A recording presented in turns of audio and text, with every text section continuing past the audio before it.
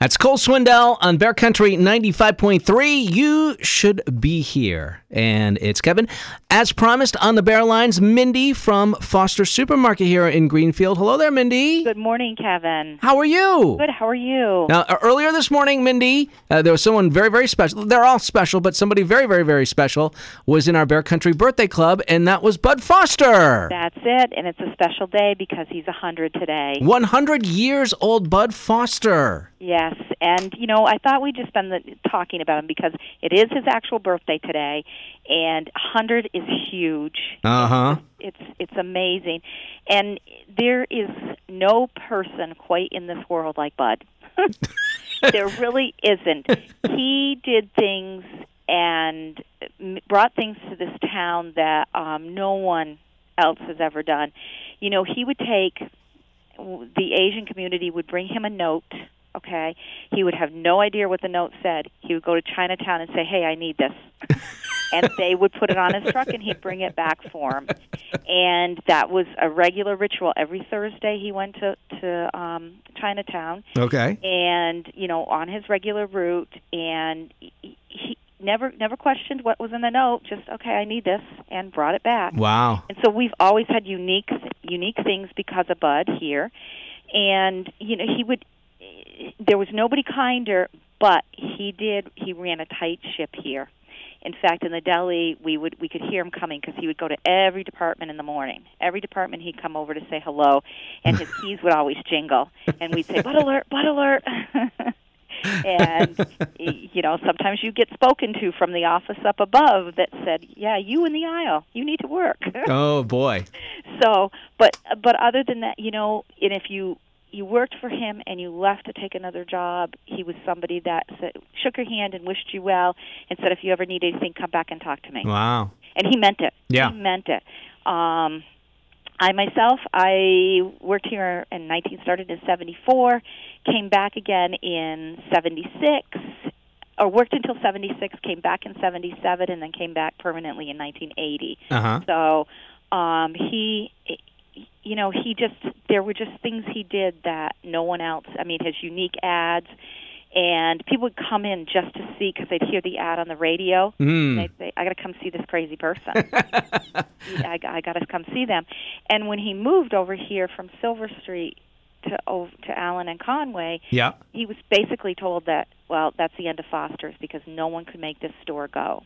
Really? And was there a store there beforehand, or? There was a Trifalo's, and then there was a Super Duper Trifalo's. Super Duper Trifalo's? Yes, and both went out. Okay. Went out of business. And I remember coming over here before the store was opened and helping stock shelves and getting it ready.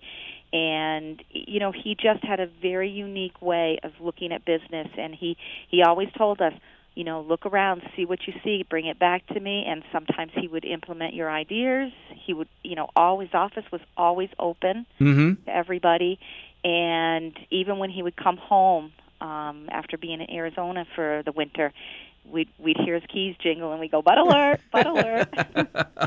So yeah, I'm relatively new here at the radio station in regards to Foster's Supermarket and their advertising, which has been here since the very, very beginning. But I've heard the stories of him stopping by the radio station to record his commercials. Oh yes, and no one ever, just always positive, and he still is. If you call there to talk to him, he's magnificent and he's glorious. And on the other note, yes, you heard his voice singing, but he had a beautiful voice in church. Could sing hymns like no one else.